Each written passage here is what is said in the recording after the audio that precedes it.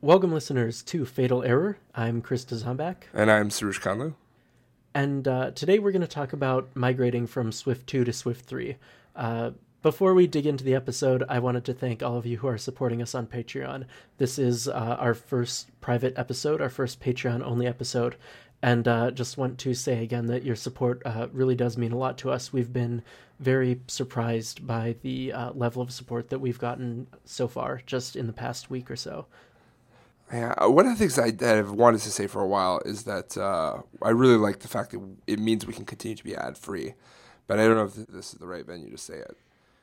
So what I will say is the outpouring of support. We hadn't even posted a single private episode until this one, and we've gotten plenty of people already subscribing, plenty of people that subscribe to Patreon just to support us, and it really means a lot, and it means that we can keep doing this show and we can keep making this show awesome. Yeah, absolutely.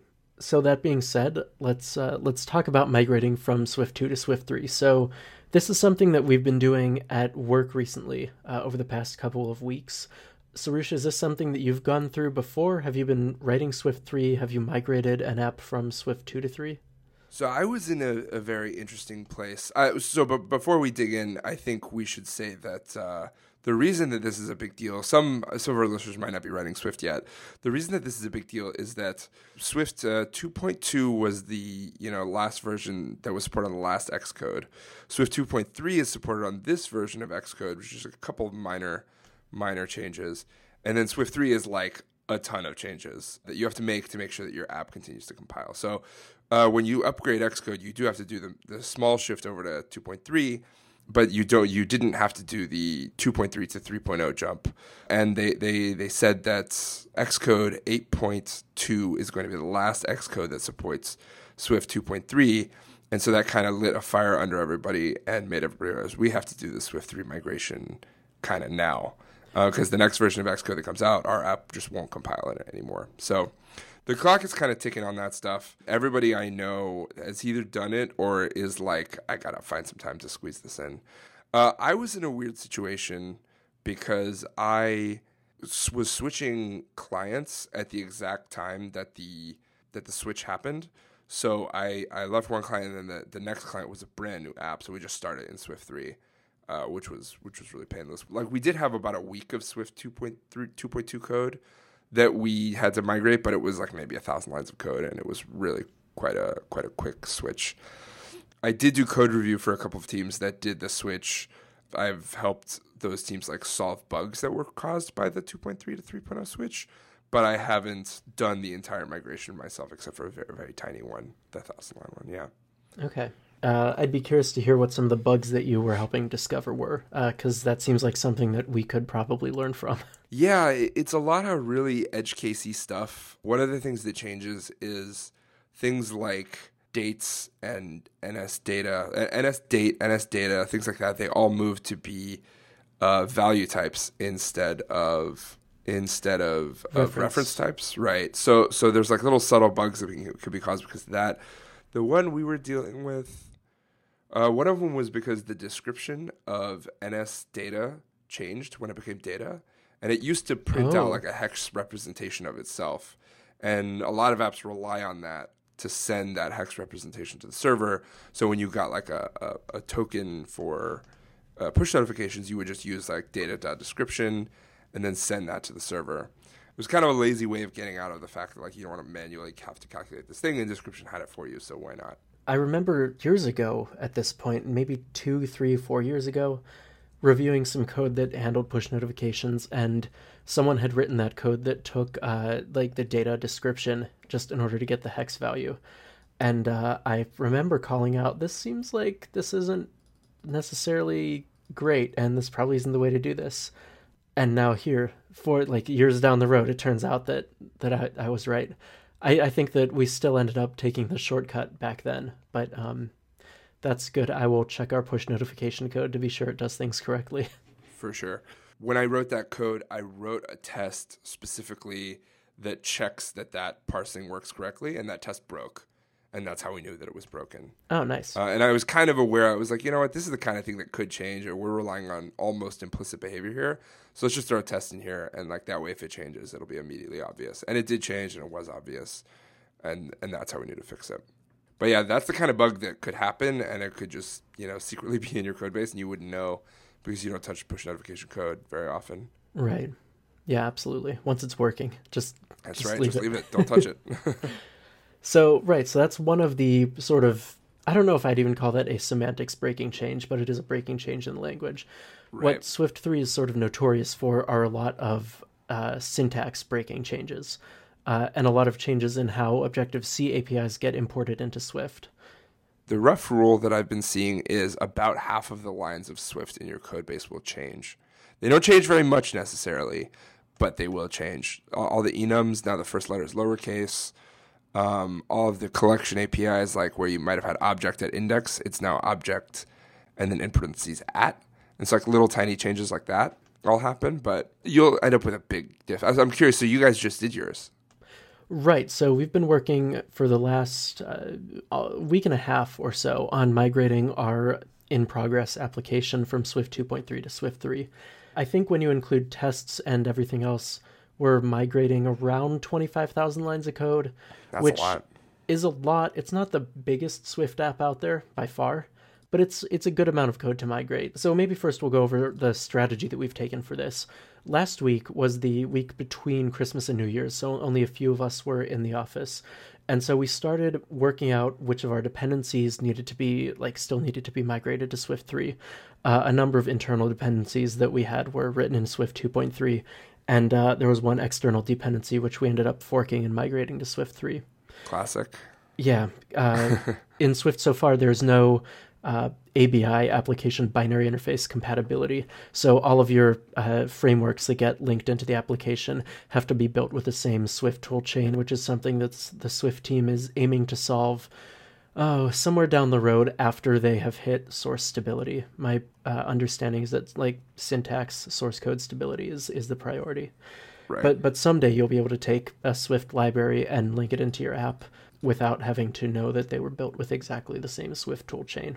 Right, but that day is not today. That day is not today. So we spent a good amount of time last week on that, on migrating dependencies.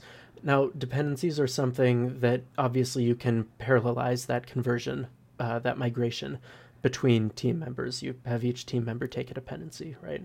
Right. New branch doesn't affect the old stuff. Make sure all the tests are passing. Right.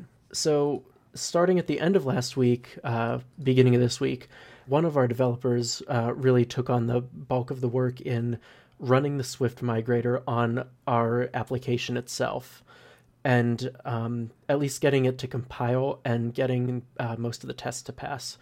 And that was something that took him a couple, maybe 2 solid days of work, I would say, just getting it to a state where it's something that we could again split up areas of the app to have other people work on, review, and clean up. Right.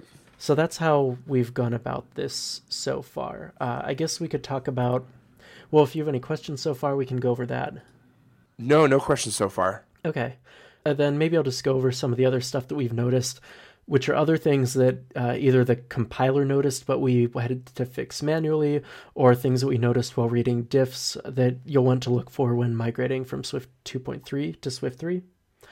And some other stuff that is kind of in the same vein as your data description bug.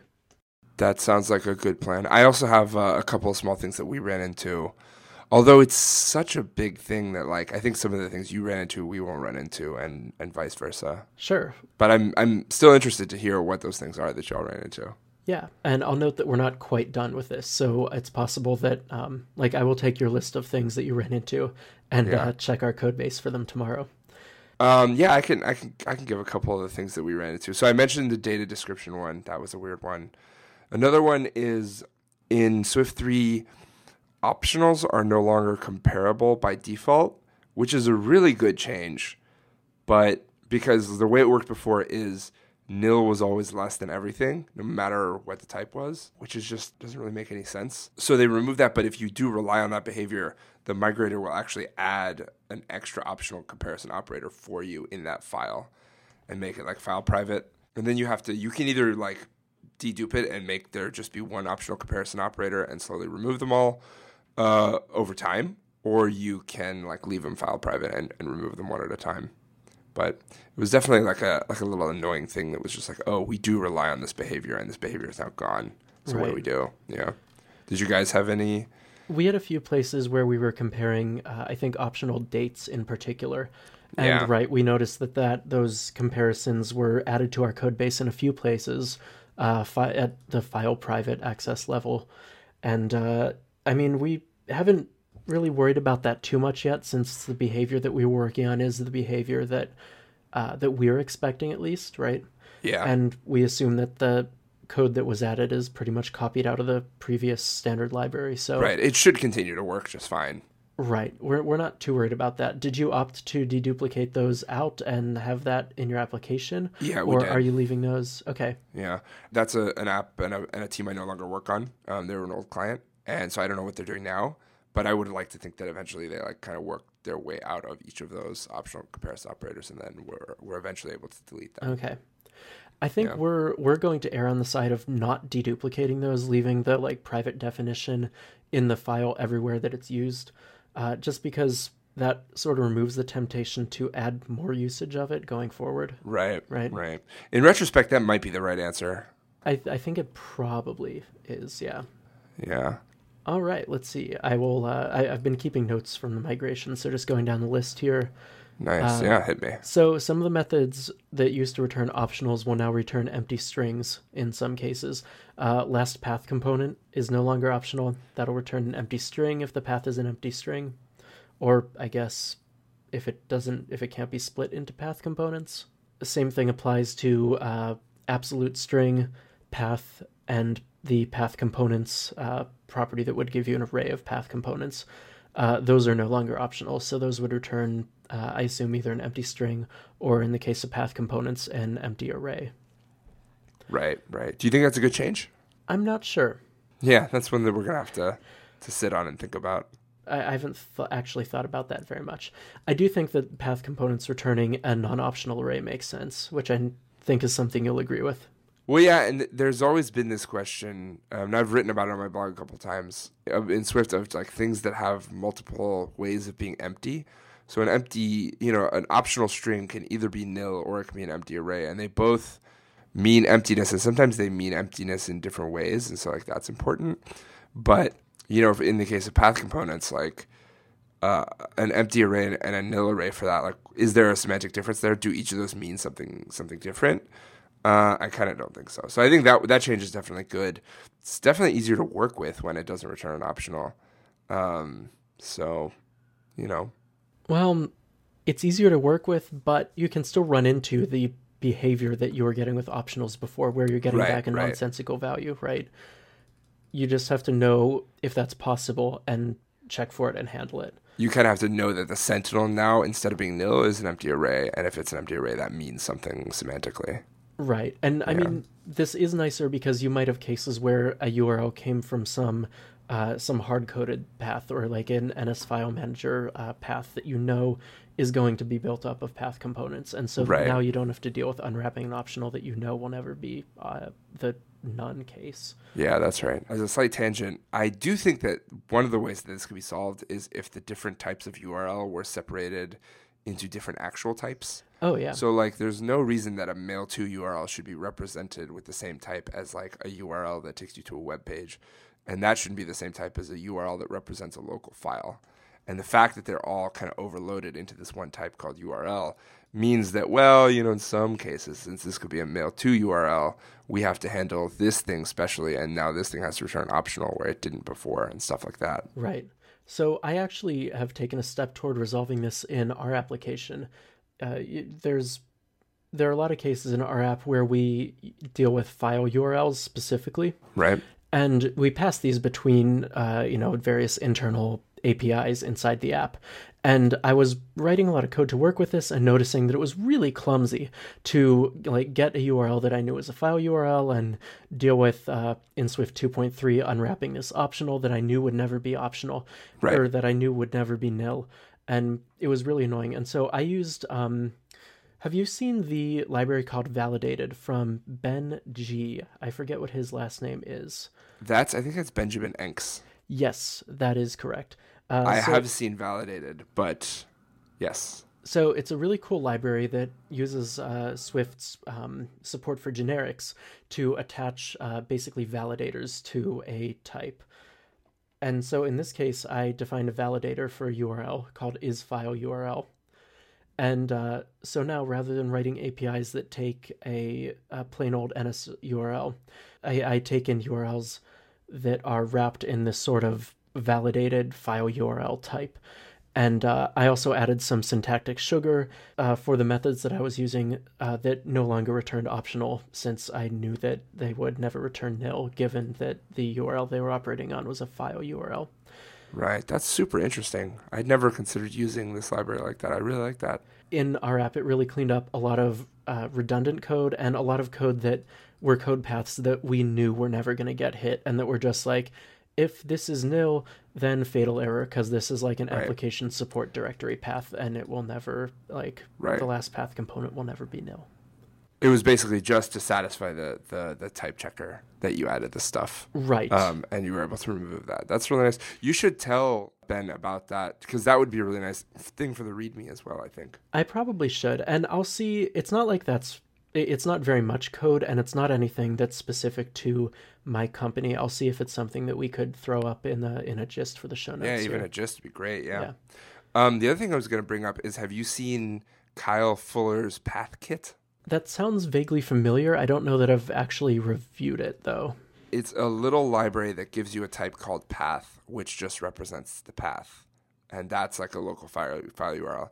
And it has extra abilities attached to it, so you can do like path.exists instead of having to use NS file or a regular file manager, which, you know, depending on your style, you could take that or leave that. But the idea is basically just, instead of using URLs to represent this stuff, you can use paths to represent this stuff. It's a type that really knows like what it is, and it's very focused. So it's kind of a similar solution to what you came up with, although slightly less like composed than your solution. Okay, cool. That makes a lot of sense. We can throw that in the show notes. Yeah, all this stuff that we've talked about will be in the show notes, of course, which you can find at fatalerror.fm. Nope, that's a lie. Yeah. Oh, no, you can't, because this is Patreon. It'll also be in your podcast listener app. So that's a good place to find it. But if you do want the show notes, you have to go to the Patreon. So it's patreon.com/fatalerror, and then find the post for episode 12. Right. Yeah. I'll have to get in the habit of thinking more in this Patreon plus Fatal Error site frame of mind. That's very... Anyway, let's move on from this. I will definitely take a look at PathKit, but we have a lot more stuff to go over for Swift 3. For sure. On the other hand, we could talk about URLs for another 45 minutes. It works for me, you know? Be a really, really interesting podcast. So what else did you guys find that was not URL related? So I've had a couple really simple things to check for. The migrator tends to change all of your private definitions to file private, which in some cases may be right, and in some cases maybe locking things down even further and changing that back to private will make sense. The file private access level is new in Swift 3, and it means basically what private did in Swift 2 and earlier. That is, that something that's private can be accessed anywhere in the file where it's declared. Now, that's the new file private declaration, and they've added a new private access control below file private, and that means that type is only accessible within the scope where it's declared. Right. And we'll add a link explaining that to the show notes because it's a little bit hairy to talk through here. Yeah, I think that change was really a mistake, and I think they've been talking about rolling it back, so that may actually happen. I haven't worked with this quite enough to have a strong opinion on that yet. We'll see. Yeah. That's definitely one we're going to have to see as Swift 3 shakes out. Is this actually useful, or did we just really need one, you know? So in a similar vein, the migrator will also elevate a number of your public types up to being open, or I guess public classes to being open. Open means that it's a class that something outside of your module can subclass and can possibly override things. And this is something where, previously that would just be any non-final public class in your module would be a class that users of your module can subclass and extend. and now you have to specifically declare that that class can be extended with the open keyword. So the migrator will apply that to cases where something's just declared as public, but again, if something was declared public and not public final just as an oversight, you may not want it to become open, so searching your codebase for open after the migration is probably going to be a good thing. Right. So anything that is public and not final becomes open. I'm not totally sure if that's true because I didn't see very many opens that got added to the to our codebase. That's odd. I wonder what the rule is then. It could be that, and just that most of our things were properly declared as public and final. Right, but right. I'm not totally sure about what the underlying rule is. Yeah, interesting. Interesting. Yeah, that's another one to keep looking out for. I mean, I feel like all of the different access levels are just they're really extreme now, and it was nicer when it was simpler. I can kind of see the argument for open, at least more than I can see the argument for file private, although I understand that. I would just recommend after you run the migration, just search for your codebase for the keywords open and file private, because these are new in Swift 3, and so if you see one there, you know the migrator added it, so just look and see if it makes sense in that context, right? Right. That doesn't have to be a project that takes a long time. Another thing we noticed is that with notifications, not only has the NS prefix been removed from the notification type, and I think that notification is another of the things that got value semantics. Is that right? I think that's right, yeah. Okay. Notification names are no longer plain old strings, but there's a type notification.name, which is just a type alias for a string. I don't think that it is a type alias for a string. I think it's actually a brand new type, because you have to use raw value to instantiate it. That is true. What is it? I swear I dug into it and it was a type alias for a string. That's super odd. Yeah, let me check that out. So, while you check that out, I'll keep reviewing. So anywhere that you're using notification, the migrator will add a initializing a notification name from a raw value at the point where you use it, and right. That is really not correct. Really, what you should do is look for those diffs and look for those conversions in your diff, and undo them, and instead go back to wherever that notification name is declared and change those to be the notification.name type. And then that symbol can continue to be used just normally as you would expect in notification APIs without initializing a notification name from a raw value everywhere in your code base. Yeah. And if you just put the dot in front of it, it'll autofill all of the potential things it could be, and you'll get autocomplete, you'll get everything. Yeah. It's really nice. The situation with notification.name is very weird because in Objective-C, it is a type alias for a string, but something happened in Swift 3 where there are things that are kind of enum-esque, but they're actually strings under the hood. Oh, that's right. We're talking about the NS extensible string enum thing that you can attach in, right? Right. And so that becomes notification.name. And then since that's now, when you import it into Swift, it becomes its own type. It's actually a struct. It's not a string. It's raw representable and with a string backing type. And so that's the thing that you're extending and that you're adding the extra static values to. Okay, that makes sense. Yeah. The weird thing about the notification changes is Notification Center lost its NS prefix, which is fine. That makes sense because it seems like anything that lost its NS prefix is necessary for working with things on Linux, right? But then NS Notification didn't lose its NS prefix. And it's still a class in Swift. NS Notification is still around, but there's also a notification type in Swift. Let's see if I can find that. Is it for use with NS Notification Center?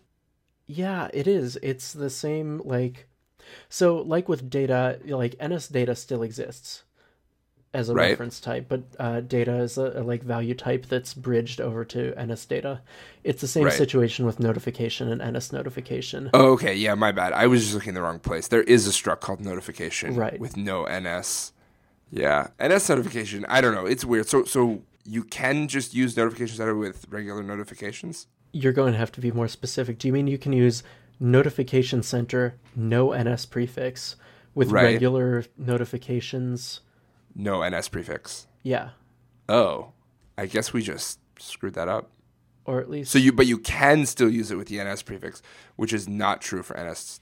For NS notification center, you have to drop the NS.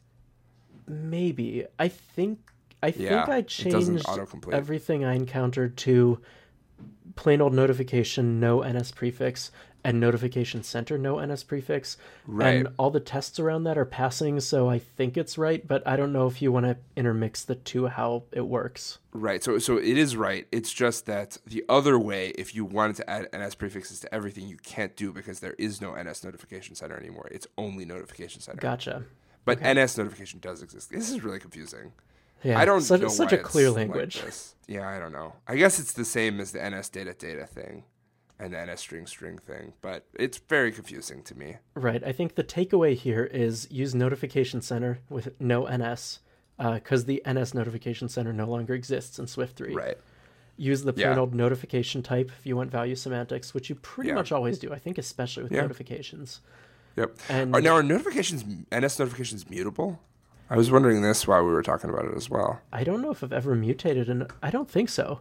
Seems like you shouldn't be able to mutate it. Let me look at the original source. I don't think you ever... Read-only, object, read-only, NS dictionary, copy, the name, read-only. Yeah, it's read-only. I don't think you ever create a notification. You tell a notification center how to create one, right? Yeah, I think that's... No, there is an initializer. You can init with name, object, user info, but once you init it, you can't change it. So it basically does have value semantics in the fact that it's immutable. Okay. So yeah, basically the rule is drop NS anywhere you can. Unless you're doing something really, really weird, like using associated don't do things objects that are really, really to weird. attach something to a notification, then you still need Yikes. reference semantics. Double yikes. Yeah, you will. Please don't do did that once. It was a whole thing. I'm sure you had a good reason.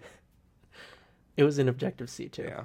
Okay, so NS notification is super weird. It is super weird, but maybe not as weird as we initially thought. Right. Apologies to you, our listener, for having to deal with that.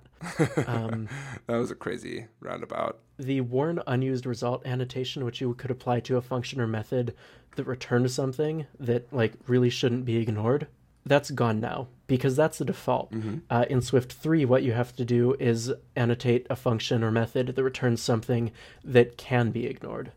Does that make sense? Right. Yeah. So instead of warning when the result is unused, you warn when it's intended to be unused. So you flip it.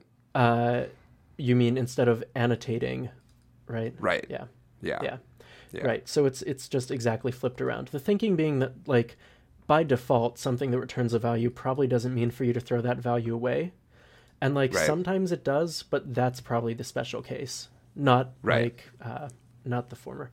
That's one of those changes that I thought I might be annoyed by, but it seems to be fine in practice. Super on board with it. Yeah. It's called discardable result in Swift 3 now. Right.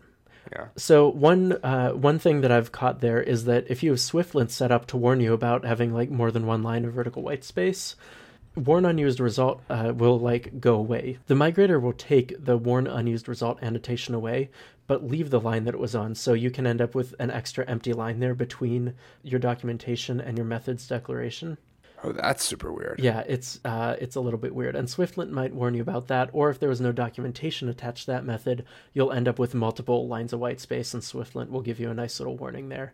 And that's something that's obviously not critical, but it's something to be aware of. Right.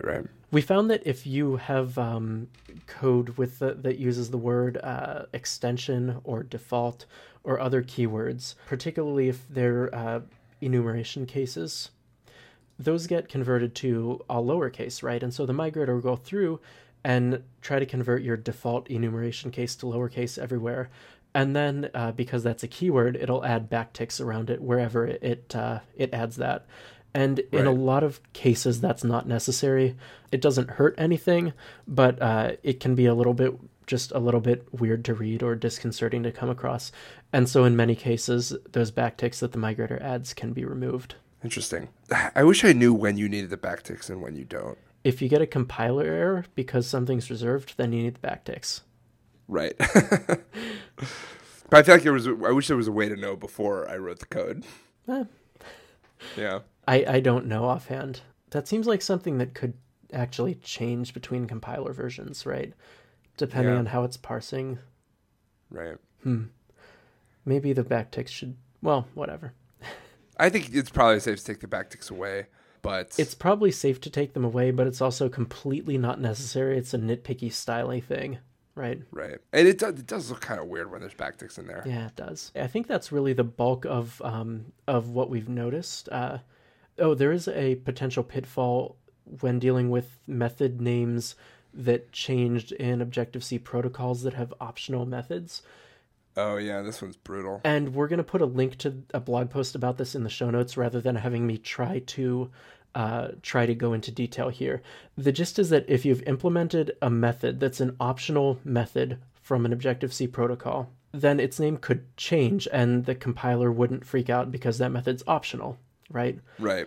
And so if the migrator changed the name in a way that doesn't match up with the protocol's definition anymore, or if the way that protocol's definition changes, because Swift 3 changes how things get imported from Objective-C into Swift, but it misses changing like that method as declared in your code base, right, then it'll be like your object no longer like conforms to that protocol or it contains that method from that protocol. And so right. And you won't be warned. And you won't be warned about it. Right. And so that's something to really look out for. And as I said, this is a difficult thing to explain verbally, and we'll put a blog post about it in the show notes. Yeah, it's definitely super insidious because there's no way to know that it's failing except to like actually just test your whole app. Especially like I think table view protocols are especially prone to this. Right. So stay woke, people. And speaking of testing your whole app, this sort of thing is a case where having unit tests covering a good portion of your app really comes in handy. We have something like 68 or 69% code coverage in our application target right now. Man, that is crazy. That's so many percent. It's a lot of percent, and I am so thankful because otherwise I do not know how I would have confidence in the result of this migration. I mean, I guess I would review things carefully and hope and pray, but having good test coverage has given me so much more confidence in performing this migration. For sure. We had maybe like 15 tests, maybe 20 tests, like not a lot of tests at all, and like 4 of them caught something. And it's like, imagine what the test that you didn't write would have caught. Yeah. Yeah, it's crazy. So, write the tests, people. Yeah. Write the tests. Do you have any custom collections in your code base? Offhand, I do not think that we did. You'll know because you have to add an extra method because so like let's say you have something like API error collection and it's just like something that you want to act as a collection or an array basically, but it maybe has an array and you want to act as an array. So you can map over it or get things from indexes or whatever. In Swift 3, you now have to implement another method called index after on the collection itself. So like we had a little bit of trouble with that and making sure that like all of our conformances were still good there. That was one little thing we ran into. And we ran into one other little thing that I can't quite explain, but basically NS coding acted really goofy. Somebody else fixed this bug, so I don't know the details. Shout out to Brian Michelle. I remember the fix, but I don't remember why the fix was happening. The comment says, decoded double from a keyed archive regardless of what Swift version was running. And there's a what? Stack Overflow thread. It's very weird. It's like if you have a double, you first have to check like decode objects for key, and then you have to check decode double for key. So if you have NS coding in your app, that's a really, really good place where you can just throw some tests down because it's super easy to just convert something to data and then back again and just verify that all the properties are equal. And that's how we caught these. And we knew that something was wrong. It took us a while to figure out what exactly was wrong. But I would check your NS codings as well if you have any of those. Please throw that Stack Overflow article into the show notes. That is a great idea. That definitely sounds like something that we do have fairly good test coverage around, but certainly bears checking manually. Let me pop that in the show notes. Cool. And I don't think that I really have anything else to add here. So I do have one question for you, kind of a broader, higher level thing, is what do you think of this migration in general? Do you think Apple did the right thing with all the stuff that they changed? Do you think they could have written better migrations? Do you think that should have been spread out over time, or it was good that it was like smashed up into one big migration? What's your general feeling about the fact that our entire industry just went through like a giant upheaval in this migration? That's a big question. I'll try to take that in parts. I'll take the last part of the question first. I think, in the grand scheme of things, this is kind of painful, but it's not really that huge of a it's not that huge of a change for the industry. Let's take a step back and realize that what's happened is we have some new value types where previously we had reference types, and we have some new naming conventions that we think we like better in the long term, right? Right. So it's definitely a painful conversion. I don't know that it's necessarily a really, really, really big deal in the long term, right? I mean, it's hard to say what the added cost of it is, of just like, my fear is not all apps have moved over to moved over to Swift, which is true. I think it's only like 11% of top apps or something like that. But it's a big chunk of people, and it's a big chunk of time, and it's very disruptive. Like, you had people working over their Christmas breaks. Like, it wasn't nothing. It wasn't just, Yeah. I mean, yeah. To be clear, for my company, we didn't have people working over their Christmas breaks. People who decided not to take time off in that week. Gotcha. Right. Yeah, I wasn't trying to like impugn. Right, I wasn't trying to impugn anybody, and I know people who did do that. They said like, I'll take 2 extra vacation days. I'll work over Christmas. The company will give me 2 extra vacation days elsewhere, just so I can do this migration when nobody else is working, so that our merges are not totally crazy. Right. Yeah. That is one thing. You pretty much have to freeze all future development while this conversion's going on. Yeah. Let's see, other parts of the question. I do think that if you take as given that all of these changes in naming conventions, etc., were going to happen, I think that putting them together in one big go is probably a good thing. Although I'll temper that by saying that I maybe would have liked to see the purely naming changes separated out from changes that are like semantic changes, right? Value versus reference semantics. Because it's easy for those... collections changed. Several things changed, like on a deeper level, in a deeper way. Right. It would have been nice to not have those things that changed in a deeper way and in a more like semantic, like behavioral way. Right. It would be nice if those hadn't gotten lost in the more mundane, like... parameter naming or like first parameter naming changes, right? Yeah, for sure. And there's like a bunch of changes around any, which are really subtle and like I couldn't even explain, but any is basically the thing you use instead of any object now in a lot of cases. It's very weird. There's a bunch of stuff like that that's like not purely naming, it like actually really changes how the language works at a fundamental level. Right. And I guess I could see an argument for separating the naming stuff out from those more meaningful changes. Right. That obviously, as I said, is taken as given that these changes would happen at all. And I do feel like Swift is going in a positive direction here. So I'm happy to accept that as a given for that argument, right? Yeah. And what was the first part of your question? Oh, could Apple have done a better job providing migration tooling? So with a caveat that I was not the person who sort of ran the migrator on the largest part of our code base, and spent a couple days like getting it all to build and getting tests to pass so that the rest of us could sort of come in and clean up and look for other problems and really go over most of the app with a fine-tooth comb. Right. I know that he mentioned that the migrator would catch new things and migrate new things the second and third times that you ran it on the same code base, and that really seems pretty unfortunate. So the migrator also would try to change your enumeration cases to like be a lowercase first letter instead of uppercase, which was the convention earlier. But in a number of cases where those cases were used, it missed changing the first letter to lowercase. And so that was something that we had to go in and do manually in a number of places. And so I do think that the tooling for performing this migration could be better. Obviously, it's difficult to... you can't really write a tool that will convert things from reference semantics to value semantics everywhere with 100% correctness, but like effectively performing a search and replace across a code base for an enumeration case should be fairly straightforward. Yeah, that shouldn't break, I mean, I get that it's it's complicated. It's not as simple as doing a search and replace. But even so, that's the sort of thing that should be performed completely automatically.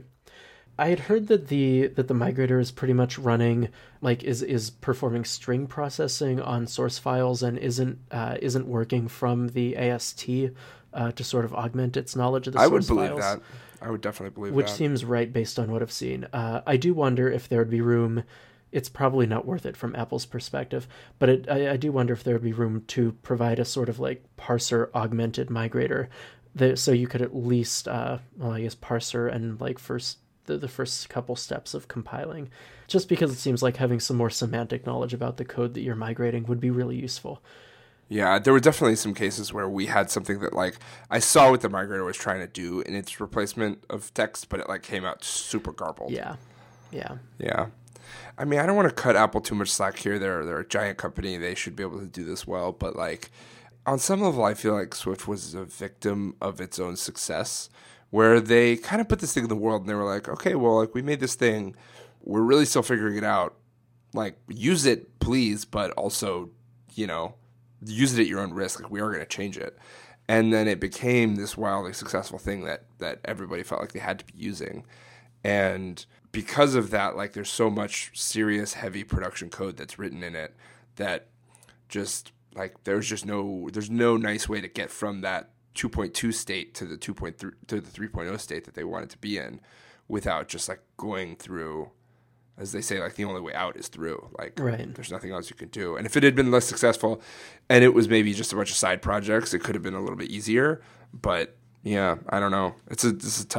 They had a tough problem on their hands. And It's really frustrating because like, I mean, migration code, like have you ever written migration code for a database or something that you write to on disk? It's like the most boring kind of code because it's going to run once and never be run again. Mm-hmm. And you're like, well, I wish I could just delete this from my code base, but you can't. Yeah, but it better run right, and people will be mad if it ruins their data. So, I mean, thank God for source control. Thank God for statically typed languages. Yep.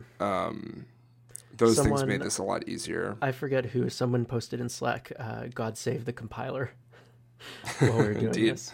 Yeah, that yeah. And automated testing, I think, were really useful in this project. For sure, yeah. Yeah. So it was an interesting thing. I'm glad I'm kind of done with it.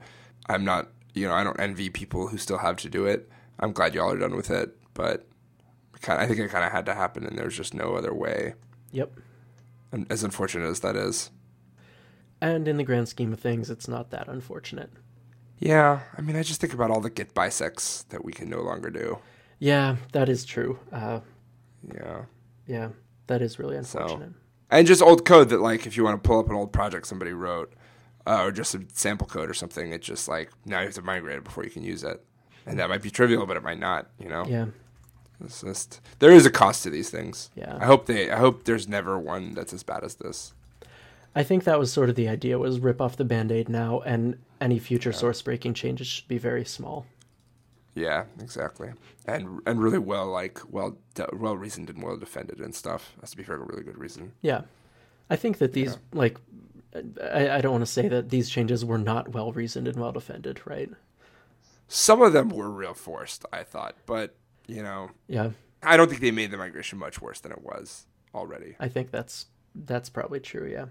Yeah, so this one's going kind of long. Yeah, we should. Anything else? No, I don't think I have anything else to add. And yeah, I guess we're going a little bit long. Thank you to everybody who's listened through this episode. I hope it's been at least somewhat useful. Yeah, or maybe a little cathartic knowing that, we suffered the same way you suffered. Right, you're not alone. Yeah, and thanks again to the Patreon listeners. It really means a lot that y'all have been supporting the show. So yeah, thank you so much for your support, and we will talk to you next week with a public episode.